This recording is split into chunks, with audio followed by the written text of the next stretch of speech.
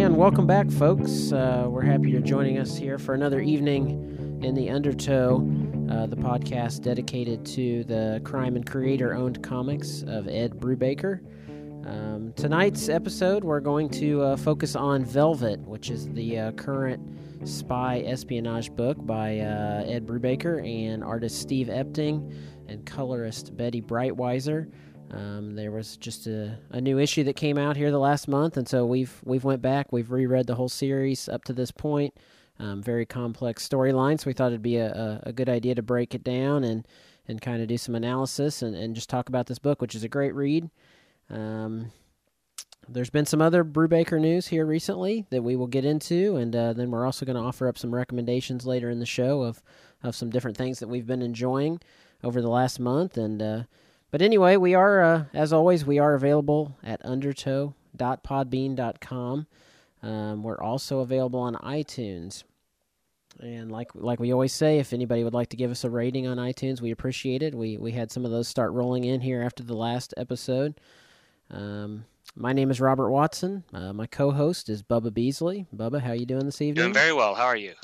I just opened up some Evan Williams single barrel. Very nice. Bourbon that's hitting the spot quite nicely. I hadn't had any of that yet, but got a bottle for my birthday and popped one open for this evening. And I guess we'll start things off here and kind of get you up to date on the latest Brubaker news, which in the last week we had the Eisner Awards, and we're anticipating the launch of Kill or Be Killed, which is the upcoming book by Ed Brubaker and Sean Phillips, which is going to be coming out real soon, Bubba. I guess just like about a week or so, right? Yeah, as of the time that we're recording, it's a week and a day. It comes out Wednesday, August 3rd, and really the big news bullets that I have for tonight concern the other Brubaker series. So his collaborations with Sean Phillips, Kill or Be Killed, and then looking backwards, The Fade Out. Kill or Be Killed. We see that solicitations keep rolling out, not just for August, but for September and for October. If you haven't subscribed to Ed Brubaker's newsletter, I'd strongly recommend doing so. You can do so through a link that is pinned at the top of his Twitter feed for the Twitter handle Brubaker, Brubaker, though I assume all our listeners know how to spell Brubaker.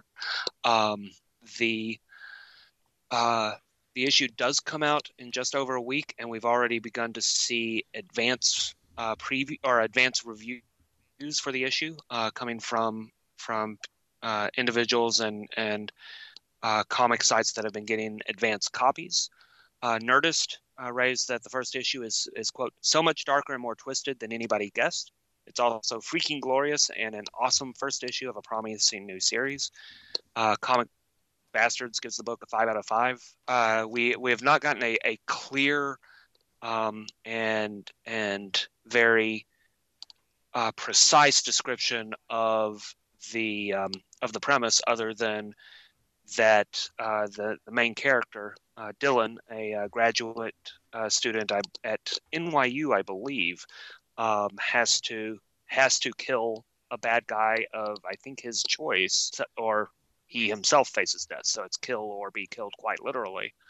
But the motivation, the premise, is not yet clear at all. Previews also continue to come out, including in the back of issue number 156 of The Walking Dead. We see the same extended preview of the same 6-page preview of the first issue. And this is actually the second time that a Brubaker Phillips comic has been featured in a preview in The Walking Dead. The first time nearly 10 years ago to the month. The other big news is for The Fade Out. First of all, toward the end of last month, the end of June, there was an advanced solicitation for something I've been long expecting and hoping for, a deluxe edition of The Fade Out. If you're familiar with Brubaker and Phillips' works, they tend to be released ultimately in this oversized hardcover edition for which Sean Phillips is the art director. There have been 2 for criminal, 1 for incognito, 2 for fatale, and now 1 coming up for the fade out. 400 pages, so that does point to at least 20, 30 pages of extra content. It collects the entire story, and I really do think this is a story that reads better as one long 12-issue narrative as opposed to 3 4-issue acts. Yeah, I really am looking forward to this. And one thing that Brubaker and Phillips will be able to say is that it's the Eisner Award-winning story, The Fade Out. The Eisners were announced over the weekend, Friday night, and Brubaker was nominated for Best Writer. Betty Breitweiser was nominated for Best Coloring. And the series, The Fade Out, was nominated and ultimately won for Best Limited Series. The other big news from Brubaker's newsletter, and then if you have the latest issue 15, and you look at the letters page from Ed, you'll see that this is the end of the first big arc for Velvet, that he and Steve Epting will soon be announcing their next big project. That doesn't mean that Velvet is done, but it does mean that it's going on an indefinite hiatus for now. And he said he relays that there is more Velvet news around the corner, but he hasn't elaborated what. I hinted at this in a blog post at the blog criminalcomic.blogspot.com. But it seems to me that the only news that could possibly be would be a kind of an adaptation, whether it be a film adaptation or maybe a television miniseries. Yeah, that's definitely something to keep on the lookout for. And so like Bubba said, there's lots of upcoming books in the Brubaker world. So we lots to talk about here in the upcoming podcasts. And congratulations to the whole team on the Eisner win for the Fade Out. And that Killer Be Killed preview, it is exceptionally dark and angry in tone. I would say maybe more so than obviously lots of these noir stories are dark, but this one does kind of seem to have even more of an angry tone, and it's just a few pages preview, so it'll be interesting to see where that's headed from there. We were talking about this earlier, but there was one little thing I noticed in that preview, and it could just be totally in my head, but in that 3-page preview or whatever, there's a couple bodyguards that Dylan, the main character, takes out in very short order, and there's an African-American gentleman and a white gentleman, and they very much resemble, or I thought they resembled Gnarly and Tracy from Criminal. Which of course it's not those characters, but I thought maybe that was just a little fun nugget that Sean Phillips stuck in there. And like I said, don't know if that was the intent at all. But just take a look at that preview; it's kind of interesting, and they do kind of resemble Gnarly and Tracy from the Criminal book. So yeah, it's kind of obvious in hindsight, and I think it's something that maybe we could that somebody could ask Sean on Twitter and see what kind of answers we get, either Sean or I would Ed up for his newsletter. I know that they're if you haven't been reading his newsletter and sending in questions, he's apparently planning on answering 2 or 3 questions every newsletter, with a new issue every 1 or 2 new issues every month. But anyway, I enjoyed it. Whether that was the intention or not, it was kind of a cool little tidbit. And anyway, so yeah, we're looking forward to Killer Be Killed. We plan on talking about that a lot next month, as that will most likely be our main focus on the podcast in August. Yep. So definitely looking forward to the launch of that book. Some of I hope we see more of the context of the scene. I haven't seen an awful lot of reactions to just this preview, other than it looks really good.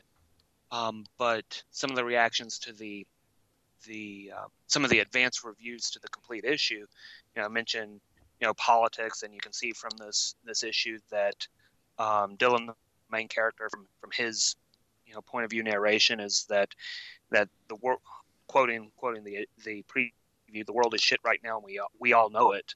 Just look at the news for 5 minutes and it's obvious. Big business controls your government. shooting rampages, terrorism, police brutality, psychopaths running for president. Knowing the premise is something like kill one bad guy a month, or you are killed. Sounds something like 100 bullets, just turned on its head. This opening preview makes me wonder, did Dylan just, kill 5 guys or 4 out of 5 guys needlessly, or is that money in the bank? Is it an average? Could you go on a rampage and then that takes care of you for the year, or does the clock reset every month?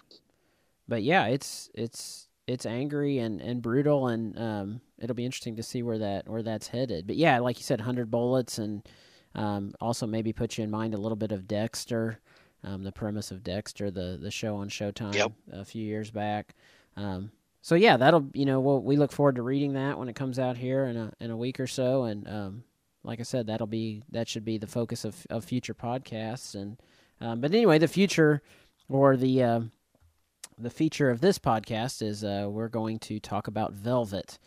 Velvet is the spy espionage book by Ed Brubaker, Steve Epting, Betty Breitweiser, published by Image Comics. We've got 15 issues, and like Bubba said, looks like it's on hiatus now for the time being, but it sounds like more Velvet stories come in the future. But anyway, it's kind of resolved itself at this point. The arc has finished up. It's come out a little bit irregularly, so it's been, it's 15 issues, but that's been spread out over a lengthy period of time because it hasn't come out very regularly. But anyway, it's a fantastic book, and the artwork is just spectacular. Of course, these two work together and are known. This team is known for their long run on Captain America, the famed Winter Soldier arc that was hugely successful and spawned the feature film and such. So anyway, these two have reunited. Steve Epting, Ed Brubaker, for another spy tale. This time a creator-owned one. That is the book Velvet. And there's two things. Whenever I read Velvet, there's two things that come to mind immediately. One is just how much I love Steve Epting's art, which I hadn't read anything by that he had drawn since Winter Soldier. So anyway, just immediately I'm drawn into that world. These European locales and this spy world. He brings that to life so well. And the second thing, every time I read Velvet, I just it convinces me that I need to start smoking a pipe.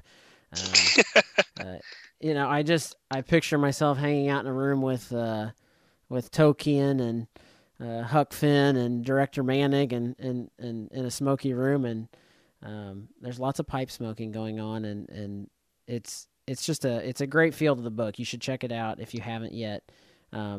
Again, as always, there will be spoilers in this conversation, of course. We're going to break down the spoilers this time, yeah. Tons of spoilers. So definitely go read the 15 issues, then give this podcast a listen if you haven't done that yet. Because it's a very, very complex plot. We've been working on a flowchart for about a week, to break down the plot, and Bubba's got a pretty good grasp on it here. And we're going to, both kind of talk our way through the plot and give some analysis, and just to kind of sum up the book. It's about Velvet Templeton, who is a former agent, who's now kind of a Girl Friday type. She's a secretary. Think of like a Moneypenny. Yes, Miss Moneypenny. Bond world. Yes. So now she's a secretary, but we know that she was an agent in the past. We don't know a lot about her past at the beginning. The group that she works for is called Arc 7, which is, they call it a secret remnant of an Allied espionage group from World War II. So they're British, although I believe Velvet is an American, correct? Yep. We learn that later. But most of the story, the bulk of these agents work in London. It's a British spy agency. Ed Brubaker says in the back of one of the books that the idea first came to him in about 2006, and then he had talked with Steve Epting about it. Steve Epting was, very gung-ho about the project, and anyway, it was kind of, they had agreed that they were going to do it together, and anyway, then with this current Image deal, it came to fruition. And like I said, we're up to, we've got 15 issues of the book, And Bubba, do you want to kind of just give us a plot breakdown and kind of go through and get us squared away on the cast of characters? Sure. I mean, it's yeah. If anybody's listening who hasn't read this, yeah, this is spoilerish. So if you want to read the book and come back, please do so. I will say that it is complex. It is intricate, the plot, but it's not obscure.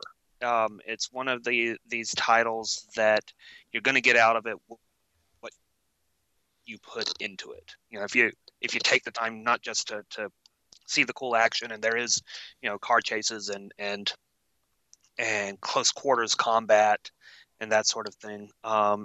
If you go beyond that to try to follow what's going on, I think you'll really dig the plot. And you could tackle the plot and the characters.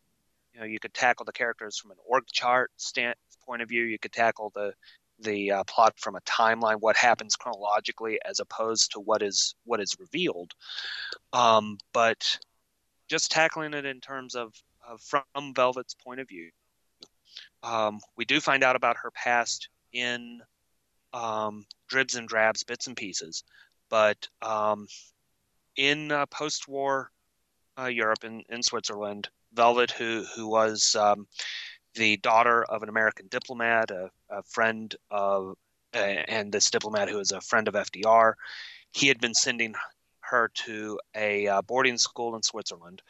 At age 16 in 1946, she was recruited by ARC-7, which, yes, definitely a British-led agency, but yeah, with that name, Allied Reconnaissance Commission, and they have a key a key office in Paris, and not just recruiting from the United States. In the case of Velvet, one of their high-ranking former members is now a U.S. senator. So basically an agency that covers all of what you would think of as NATO during the Cold War. She is recruited in 1946 by training officer Lady Pauline, who was a hero during World War II.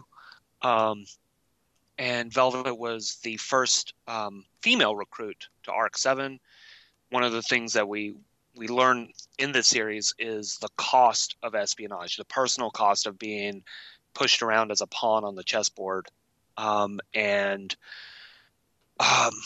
Lady Pauline at this point was already pretty much an alcoholic because of everything that she had seen and done in World War II. After Velvet had become a field agent for ARC-7, which I think occurs around 1949.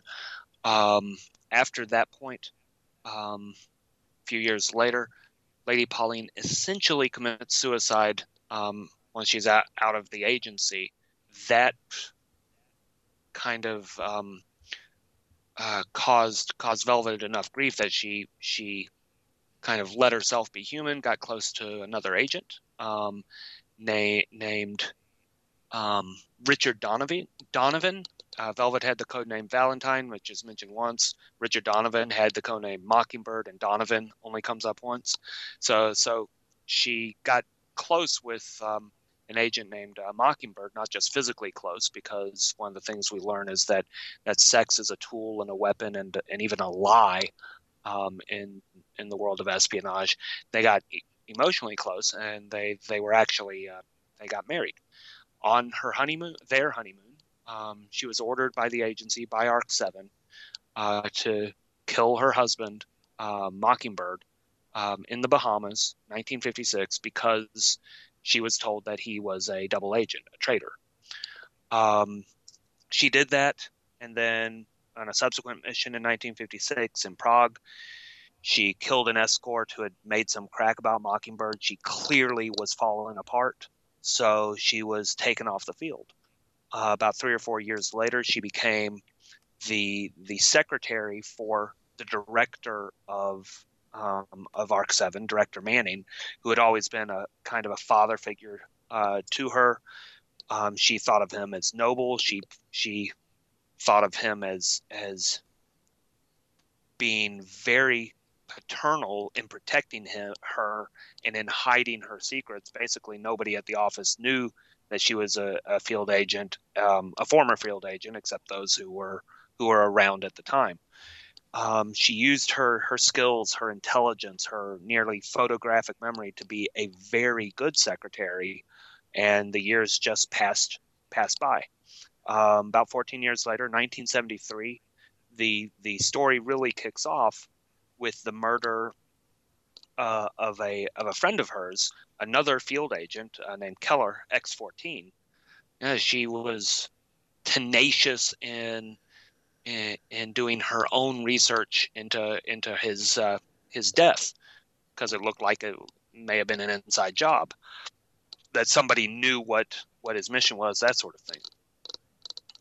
Yeah, and that's the opening scene of issue number 1. We get this short intro, and it's a narration by this agent X14, which kicks off the story. Is him being gunned down, and he's got an internal monologue going about Velvet, who we don't know who she is at this point. But anyway, that kind of kicks off the story of, you know, the main timeline that the book follows, is this 1973 death of this agent, and then the book shifts and goes to mostly from Velvet's point of view from then on, primarily. Yep. She finds that there's an entire day missing in one of his expense reports. One of the things about the agency is that the field agents are, and this is probably the case with a lot of spy agencies, are completing reports on everything that they do. So when there's a gap, that becomes a noticeable thing. It becomes suspicious. She had noticed a gap, but before she had the chance to follow up on it, she had found out that one of the earliest field agents, Frank Lancaster, X02, so secret agent X02, who was, you know, her school crush from her training days. He had fallen from top field agent to a training officer. He had been Director Manning's golden boy in the 50s, then retired 10 years, and there was some question about whether he was a traitor. It was the accusation came in that he was the one who killed Keller, X14. She went to one of his safe houses that were supposedly off the books to find that he had been murdered. And Sergeant Roberts, the chief of the military unit who's running the internal investigation, he barges in on her. So Keller, X14, is murdered, and Lancaster, X02, is framed for it. Then Lancaster is murdered, and Velvet is framed for it. She then goes on the run. But she doesn't go on the run into hiding. She goes on the run to find out what happened. Mockingbird had been murdered by someone within their own agency. That basically a conspiracy, because he was looking into this business. So you have Mockingbird killed in the 50s for looking into a business. Then Keller killed in the 70s for looking into the same business. And to get down to the bottom, to the very bottom of this, Velvet returns to London, kidnaps Director Manning, straps a fake bomb to him, and basically causes a bomb scare in the ARC-7 headquarters so she can infiltrate the headquarters and place a phone call from the director's private phone to have a former spy released from a high security insane asylum. This former spy, Damian Lake, he is not the central villain of this story by any stretch, but he's definitely an antagonist. Is definitely one of the more dangerous pieces in the game. He was a very compelling character, I thought, Damian Lake. You know, that because you just couldn't it was so ambiguous as to whether he was good, bad, or crazy and indifferent. You really, it took a long time before you got a grasp on, what's this guy's story. And so I thought he was a very captivating character in the arc. Yes, very captivating, charismatic, dangerous, easy to underestimate, and um, really very much Velvet's equal in terms of skills. And Yeah, and yeah, one other thing I was thinking of while you were going through the timeline that's kind of interesting is the Velvet we see after her tenure as the secretary. She's for lack of a better word, she's just a badass, and she's basically completely um, singularly focused and on, basically alone doing her own thing and making her own decisions. So it's interesting that obviously when she was married, she must have been, this independent streak must not have been there, because she, think about that. She followed an order to kill her husband on her honeymoon. I mean, and she didn't just do it instantly. I mean, uh, she kind of covertly tracked him and followed him and thought he was up to something. But it was interesting that she would follow that order, because the Velvet we see in the 70s, she's not an order follower. I mean, she talks about that as how, that spies, how they don't want to follow orders. they'll follow Um, orders but never rules. They Yeah, that was a great line. The follow orders but never rules. And so then that's, with her, it's like I said, she's got this independent streak that it's hard to imagine that, 20 years prior or whatever, that she would, um, take this order to kill her husband on her honeymoon. So anyway, there's obviously been a change in her character and her personality in that time, because what we're seeing later on is not the same person that would do something like that, really. Yeah, and that's something that I don't think I picked up on quite as much, but that's absolutely right. And what I found from that whole scene was, in retrospect, the irony of her deciding to follow that order, because she did see Mockingbird, Donovan, engaging in suspicious behavior, and he was investigating.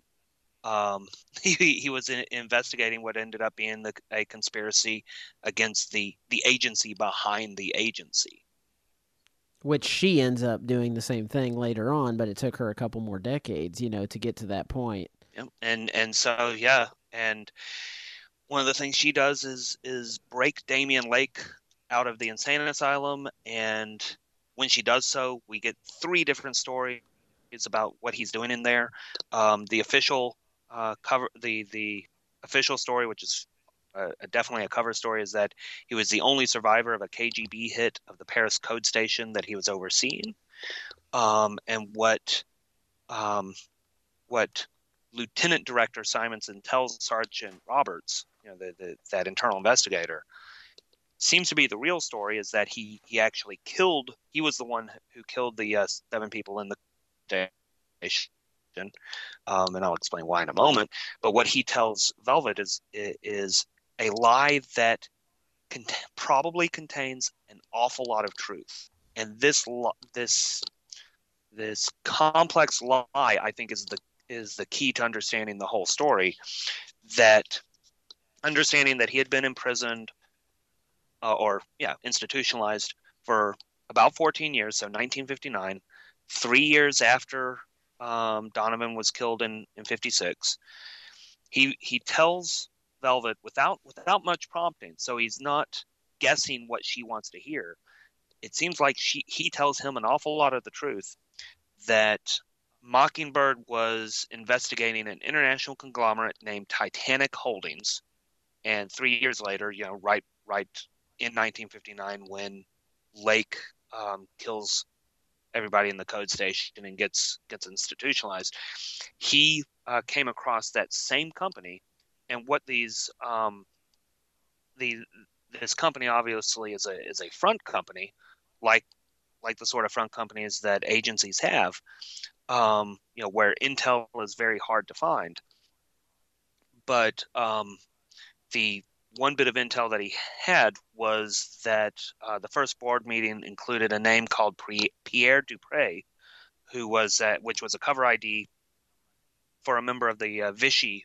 But since it was a cover ID, he knew, okay, there's a connection to ARC-7, found that the file on this guy had been scrubbed, and he realized that there was a conspiracy. What appears to have happened is he killed the 7 people on the team that was investigating with him to cover up that investigation for the sake of the conspiracy as a way to join it. He wanted to, as he put it, buy into the game within the game, or the game behind the game. He wanted to join the conspiracy. After 14 years, he still wants to join, but he also enacts revenge against the then head of the Paris field office, Jean Bellinger. He uses Velvet as bait to get to Bellinger, and then shoots Roberts and director Manning in London. And that's what happens at the end of the second arc. Damian Lake has left a note for Velvet after using her of welcome to the real game. And knowing, that there really is a conspiracy behind the agency, that there's an agency behind the agency. And really feeling fear for the first time in this entire story. In that last arc, she is working in Paris, undercover, doing more research into that agency by working for an investment manager, again as a secretary. So there's this very funny line that assistants rule the world. She seduces one KGB or one Russian agency's director's assistant in order to get the information that she needs, because it's really the assistants and secretaries who know the details of what's going on. Realized that she needed to go into the United States to really figure out what was going on, because what really started the whole thing was not Keller's Keller's investigation in Europe when he ended up getting killed, but the event that started the investigation. Something happened in the United States. She got access to his last few case files in the U.S. So she basically smuggled herself into New York. From there, made her way to D.C. and unraveled the mystery. Keller had been working with, or had been following and getting close to a diplomat secretary, and the few missing hours had to do with the key to a hotel room. And Velvet finds out very, very late that this hotel room is called the Watergate Hotel in Washington, D.C. Keller was there apparently as part of the team breaking into the Watergate. And she then blackmails Vice President Gerald Ford in order to spike the drink of President Richard Nixon, in order to isolate him, get him alone, tranquilize him. There's a very funny line where it says, yes, I just drank the president, and kidnap him and drug him long enough to find out what's really going on. And what she finds out is that this conspiracy, the Titanic Holdings conspiracy, had apparently either orchestrated the Watergate break-in, or my thought is more likely they found out about it, because if it came out of nowhere, that's hardly leverage against Nixon. They found out about it and tipped off the police and basically tried to blackmail Nixon for leverage. The way they tipped off the police was that they used their old agent Lancaster. Keller saw Lancaster at the Watergate Hotel. It was Lancaster who approached Nixon about blackmail, and the whole story starts for Velvet's point of view when the conspiracy kills Keller, frames Lancaster, and kills Lancaster. And doing both of those, by killing both of those men, they basically cover up their entire involvement in Watergate. She figures out. She not only figures out all of this, she figures out the question that Damian Lake keeps raising: why do is he, even though he is now part of the conspiracy, why is he now allowing Velvet to live? When so many other agents and so many other people are being killed left and right, he goes out of his way to keep her alive. And she figures out that she is being recruited, that her former boss, Director Manning, did not die. He had faked his own death.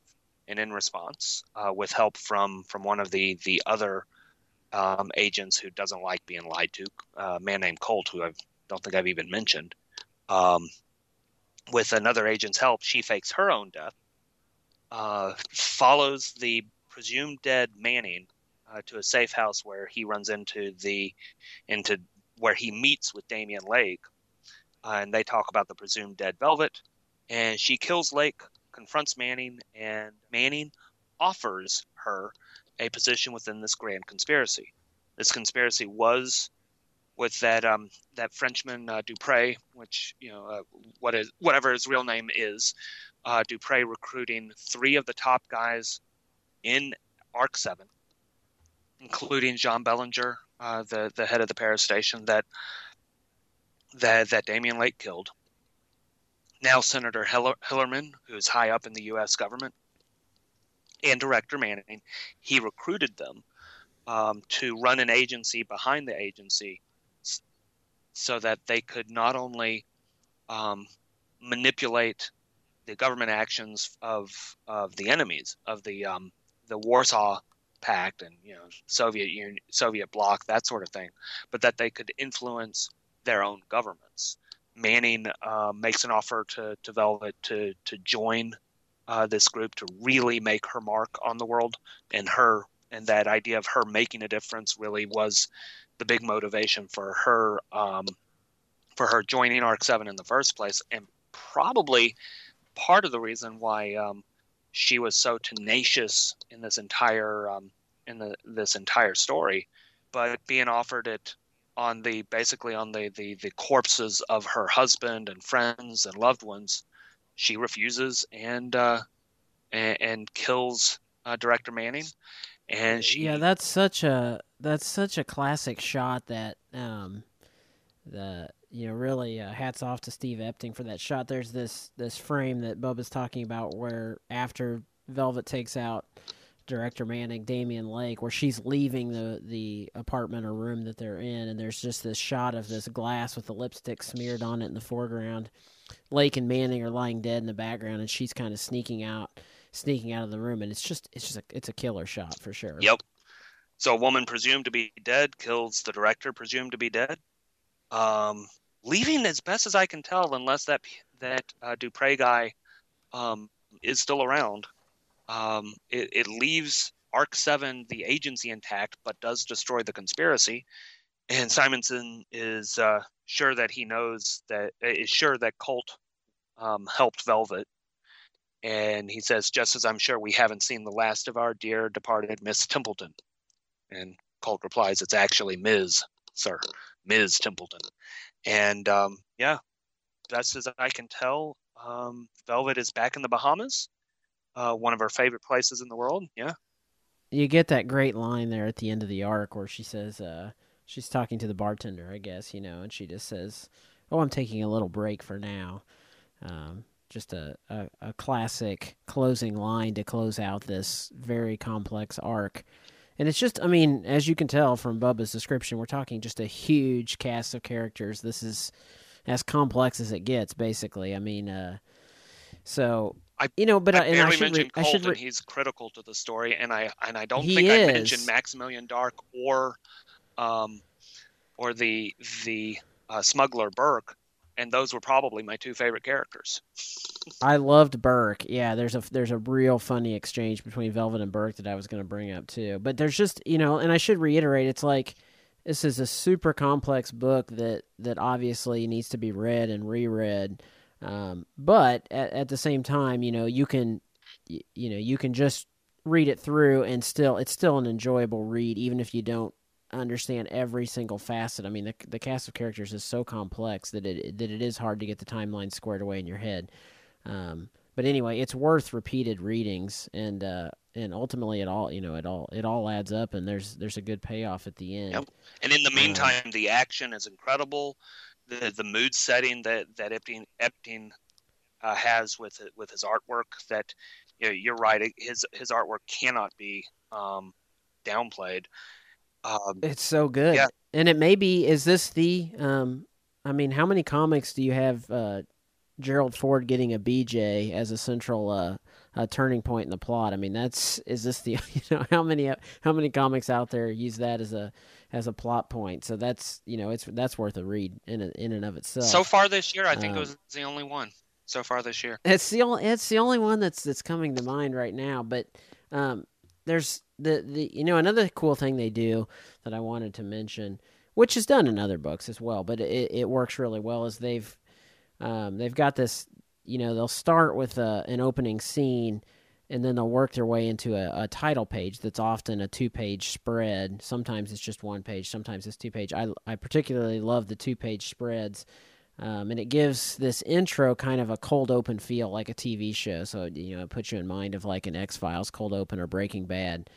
And it works really well. Within the first issue, you get this X-14 cold open where you see him gunned down. He's talking about Velvet. You don't know who that character is. Then you get this 2-page title spread. Then it jumps back, and you get an idea of who Velvet is. But it works really, really well. That was a cool effect they did. And then there's a whole bunch of, we've been talking about the artwork just a little bit. There's just a whole bunch of cool little details that they do. There's montages of Velvet's various spy escapades through the 40s and 50s that are real cool.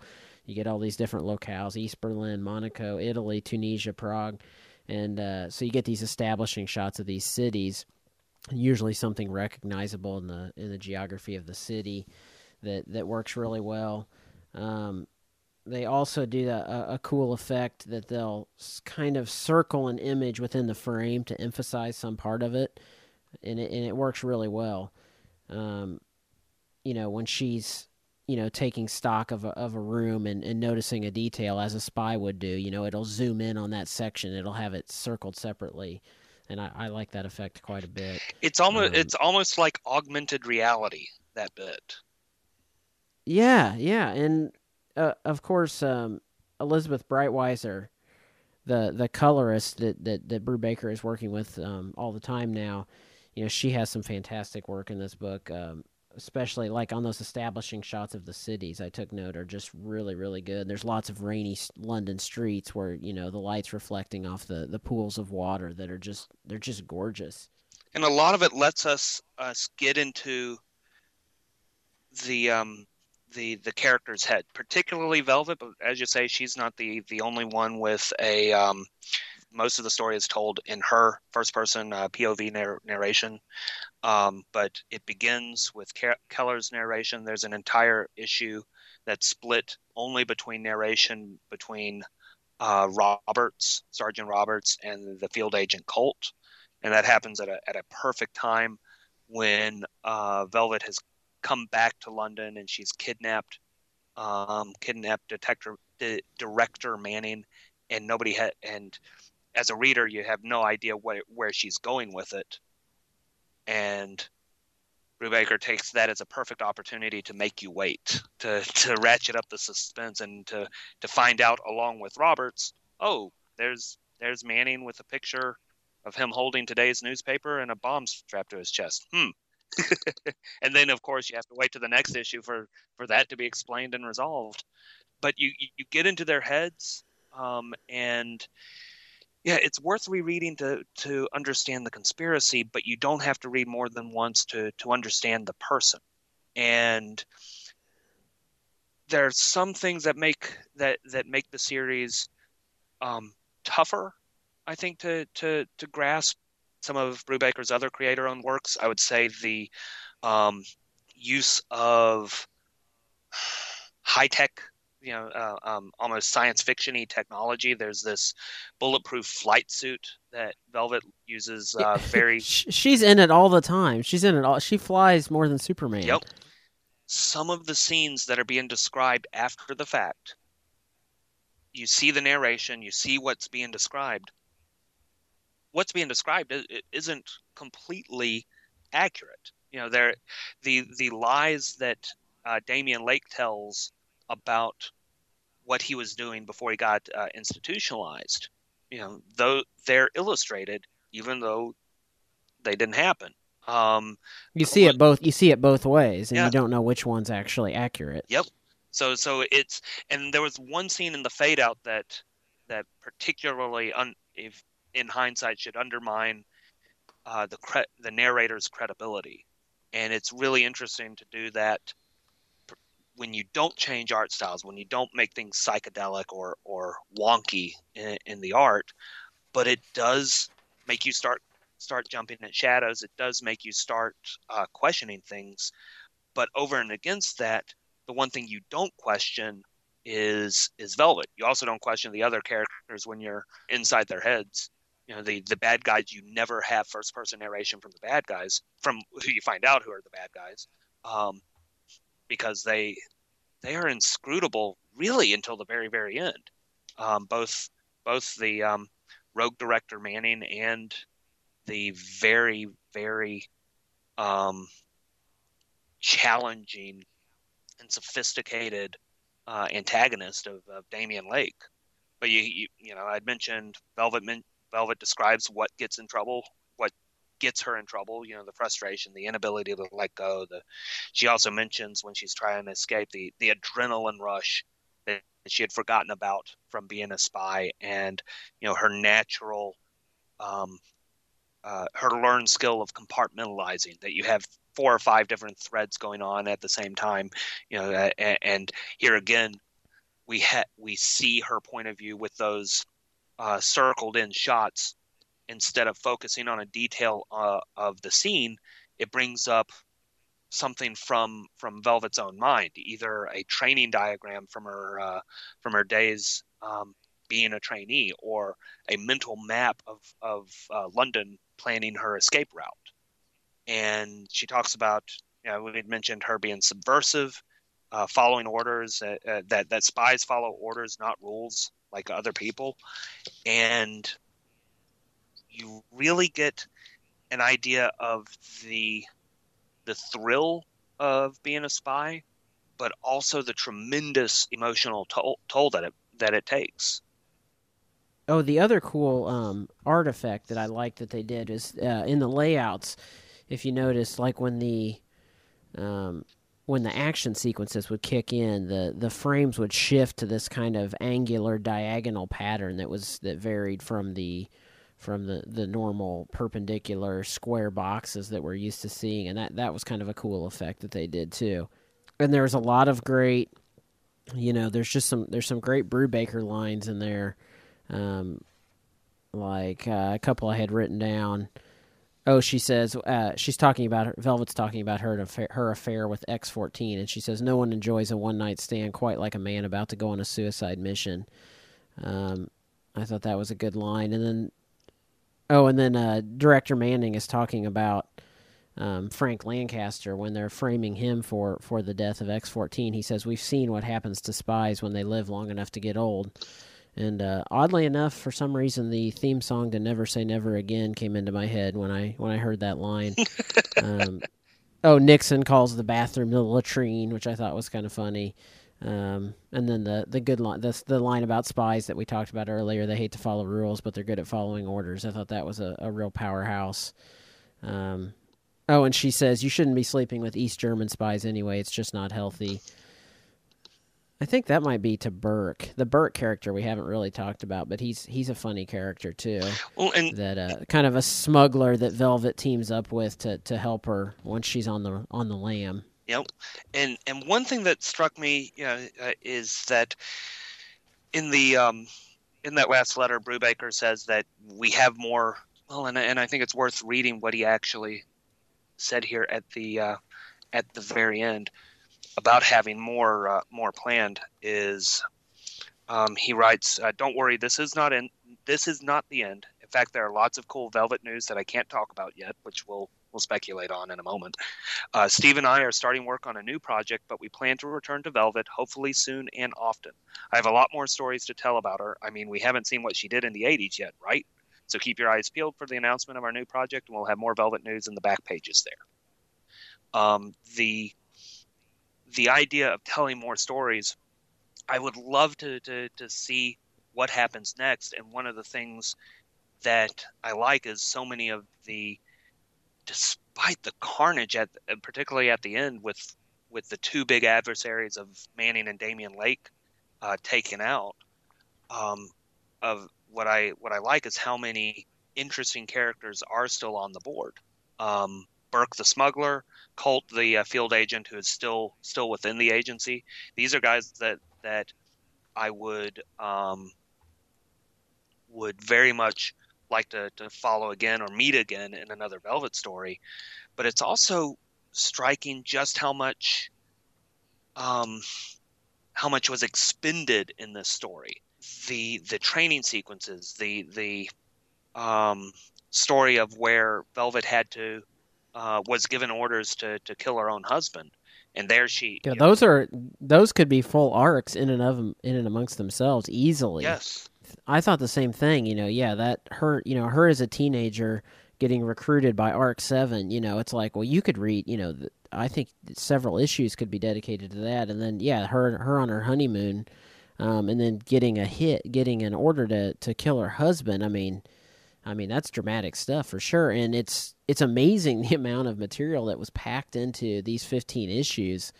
That like you said, those could be expanded upon, and he's talking, and then Brubaker's mentioning Velvet in the 80s, which is of course a decade that we don't see anything of in this arc. So, I definitely do think it's ripe for more stories. This world it's a complex world they've created, and there's so many characters that.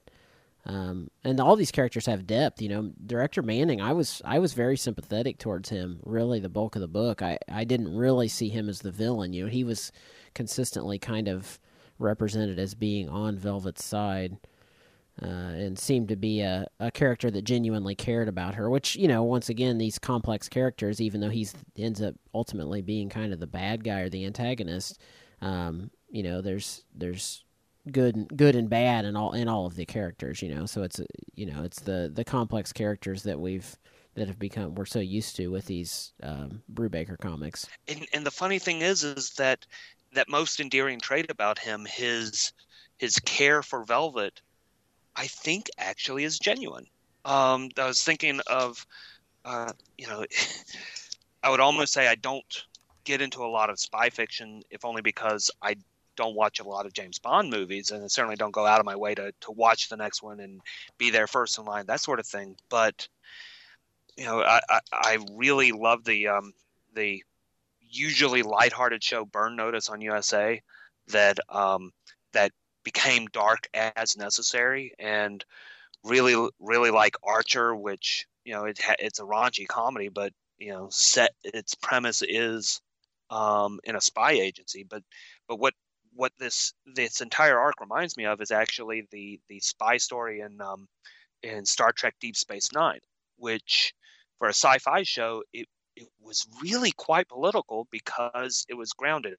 It was set in a station, so you have much longer arcs. You have arcs that cover all 7 years the show was on, and you have not only recurring civilizations, planets, species, you have recurring characters.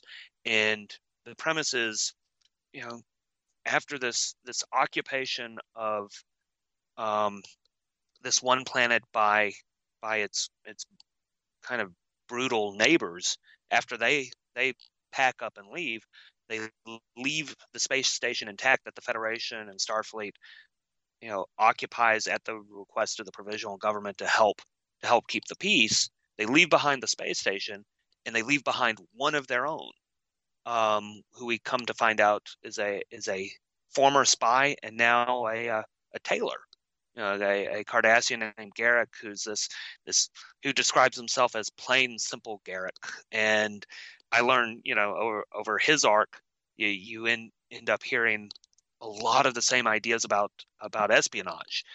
His friend, the kind of naive Starfleet doctor, after learning that he's a spy and hearing all of the lies that he's telling to cover up, to cover up his real backstory, Bashir tells him the story of the boy who cried wolf, and Garrick tells him that's a fascinating story, but probably a little violent for children, because the wolf ended up eating the little shepherd boy, and the doctor explained, the moral of the story is that if you tell a lie enough times, people will stop believing you.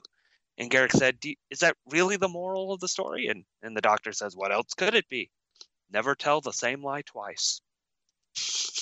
And he has this relationship. He was on the outs, very much like this Damian Lake character.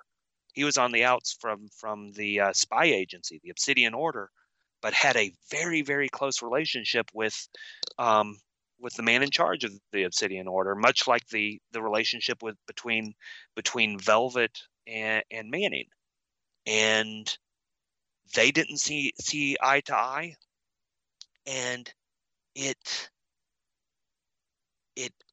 was kind of like a family breakup when they had to go their separate ways, when they did some very hard things,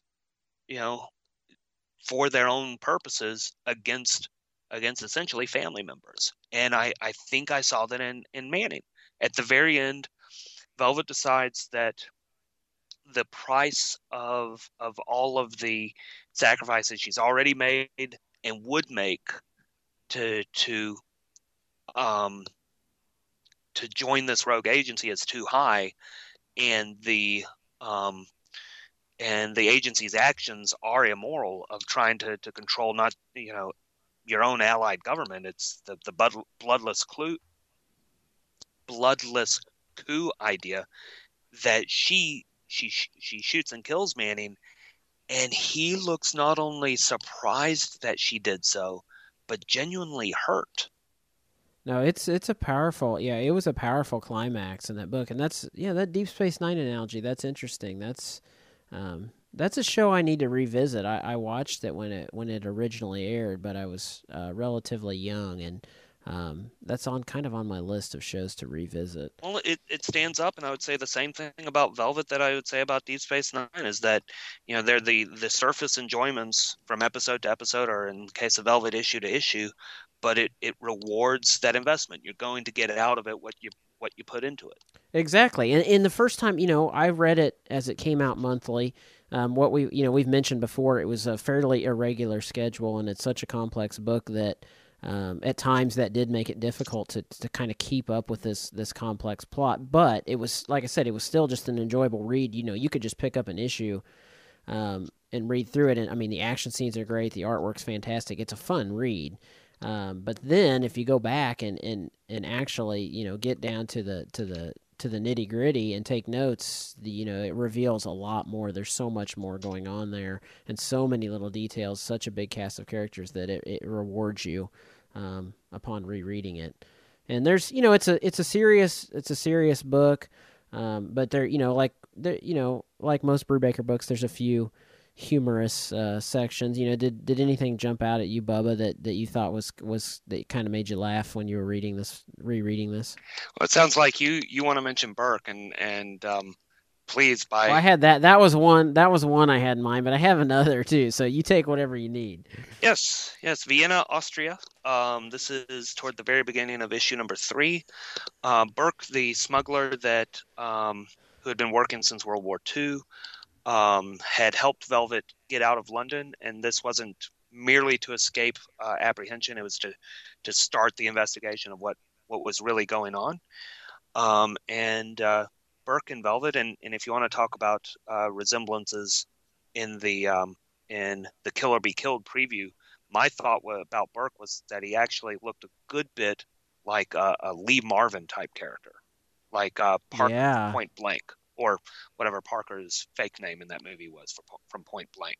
So a tough guy that, all you need to know is this the dress shirt, the sports coat, and the cigarette dangling out of his mouth. So, But so he and Velvet are standing at a dock there in the river, um, with two mobsters pointing a gun at them. Uh, Burke says, "I fucking knew this was a shit idea." Velvet replies, "It was your idea." Burke says, "Right, let's just leap straight to bloody finger pointing. You needed a boat? I got us a boat." Velvet says, you mean stole one from Austria's biggest crime lord?" Burke replies, "I said it was a shit idea." Well, I love that exchange. Yeah, I wrote down the exact same thing.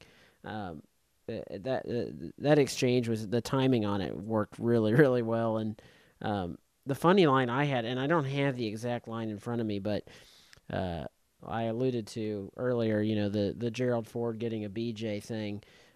Any book that manages to work the term sexual congress into it is a win in my book, and so And then I'm explain what impressed that. sexual congress means, too. Yeah, yeah. Well, and Brubaker worked sexual congress into the term, into the book, while and then the irony is that she's talking to a politician about him having sexual congress. So there's the double meaning of Congress there, and you expect that maybe in like a Cormac McCarthy novel or something, but in a comic book that's pretty high tony to work that into that. So that I got a kick out of that. So anyway, that's kind of our rundown of Velvet, which is the Ed Brubaker, Steve Epting spy espionage comic from Image Comics that we're looking for more in the future. And as Bubba alluded to earlier, there is supposedly news on the horizon about that, which we're speculating may be some sort of adaptation.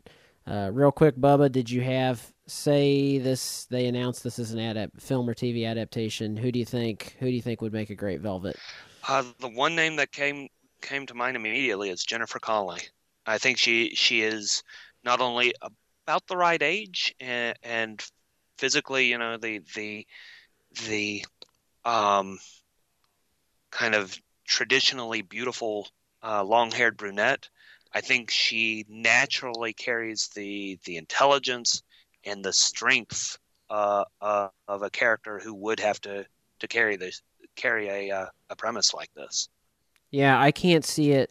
It would have to be an episodic TV series. I mean, there's so much here that trying to tackle this in a movie seems like a nightmare. But yeah, it seems ripe for the current trend of these short run cable Netflix type series where you get 8 to 10 episodes or whatever for a season. I think it's ripe for something like that. Yep. So I honestly think that sort of format would allow allow the writers room to flesh out some of these scenes that I think we're shocked were only flashbacks or a single issue. I could see an episode or two devoted entirely to that betrayal in the Bahamas.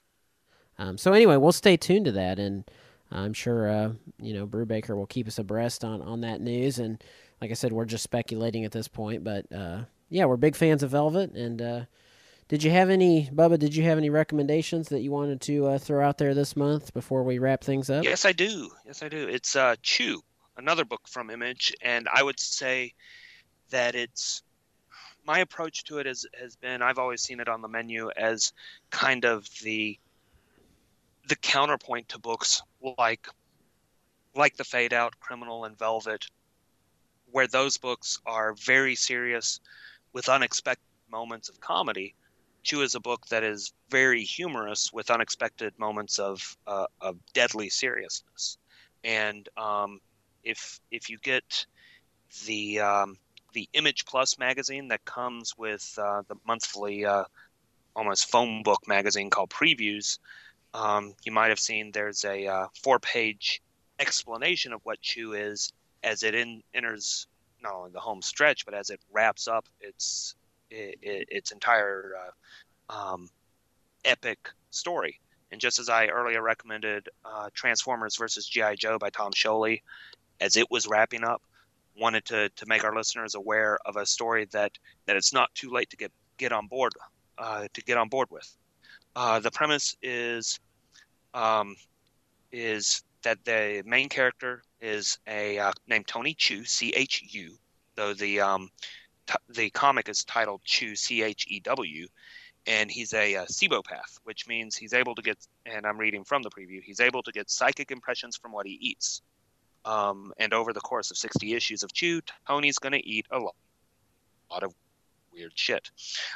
It's the whole psychic impressions thing is you take the premise of the Dead Zone, where the main character was able to get an impression of where an object has been or what has happened, what around an object by touching it, by holding it. Tony Chew gets the same impression from ingesting that object, from eating it. And when he's investigating crimes and the main body of evidence is a literal body, is a corpse, sometimes a rotting corpse, that means he has to do some very awful things to get to the bottom of the mystery. And taking that premise of a psychic investigator with food-related abilities, the creators have created this entire world with a focus on food. It's a world where chicken has been outlawed. Poultry and chicken have been outlawed because of an outbreak of avian flu that was very, very deadly. And because of that outbreak and that prohibition, the Food and Drug Administration, the FDA, is now the most powerful agency on Earth. And pretty much every issue comes up with another food-related ability, whether it's making deadly weapons, swords, and throwing stars, and even guns out of chocolate, or creating living bodyguards out of Jell-O. It's the way the description goes is there are all manner of people with strange and amazing food-related abilities, some stranger than others and some more dangerous than others. And of course, Chew isn't just about food. It also has all the other good stuff you want from a comic: sex, violence, drugs, drama, a bionic, homicidal secret agent Rooster, and other fun stuff. That bionic, homicidal secret agent Rooster has really been the breakout character of the series. A character named Pollo, who was this kind of luchador chicken, who became essentially the $6 million man of luchador chickens. And he is the most badass character, not only in this series, but pretty much in all of comic books. And I can't wait for the day where we finally see the crossover between Pollo and Fang the Kung Fu werewolf. And I'm gonna, for as far as my recommendation this month, I'll stick with the Image Comics theme. Since that's what we've been talking about. The recommendation I was going to make was Lazarus, which the creator. It's created by Greg Rucka and Michael Lark, which are familiar to most Brubaker fans. They worked on Gotham Central with Ed. Michael Lark also drew Scene of the Crime, which is another great read, another book that Ed wrote. It was launched in 2013. Like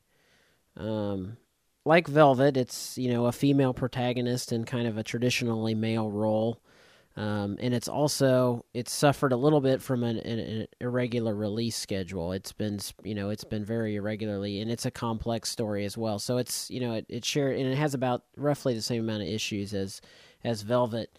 And so it's another book that works well if you go back and reread it. But they've, I really have to give credit to Greg Rucka. The world building that he's done is pretty incredible. It's a dystopian storyline, which of course there's tons and tons of dystopian books and comics out there. But anyway, this one to me at least stands out from the pack. You have this world. The world is divided among economic lines. So there's just this handful of families that have power all through the world. And each family has this kind of genetically engineered protector, which is called their Lazarus, which is basically raised as a member of their family. So this Lazarus is Forever Carlyle, is the female protagonist, and she is essentially the protector of the family, but she's was raised as a member of the family, so she sees the rest of the family as her brothers and sisters, father and mother. And like I said, it's an original take on a dystopian storyline. Greg Ruck is obviously a very, very smart guy, but the book reads, it's not like he doesn't just write it just to sound smart. It actually serves a purpose, and there's just this great care given to the back matter. You get these family timelines in the back matter that show the various years. There's even a nice touch is on the back cover of each comic. There's basically a fake advertisement that looks just incredibly realistic, but it's from a company that shows up in the book. So anyway, they've taken great care in assembling this book. It's a good read, and it's not Brubaker-esque at all, with the exception of the the artwork. But it's a good read, highly recommended. And like I said, if you go back and reread all of the issues in a row, I think you'll get more from the story. Reading them monthly is a little bit tough because they do come out fairly irregularly. But anyway, that's Lazarus would be my recommendation this month. Chew would be Bubba's recommendation this month. And like I said, we're looking forward to next month diving into Kill or Be Killed, which is the big Brubaker Sean Phillips book coming out next month. We're happy you've spent this evening with us here in the Undertow. Again, you can find us online on iTunes or at undertow.podbean.com. You can follow us on Twitter at Undertow Podcast. And anyway, we're going to sign off for this month. Thanks a lot, Bubba, for joining me this evening. Absolutely. I've had a ball as usual, even if I didn't have a Guinness. I couldn't touch the Guinness tonight. It was just too complex. I had to be sharp, had to have all of my neurons firing simultaneously, and even then, I think that was a good call. I mean, this is as complex as comic books get, I think. And so anyway, we look forward to seeing what the future holds for Velvet. And like I said, we'll be back next month with Kill or Be Killed, and the evening's getting late, so we'll sign off for now, and we will see you on down the road.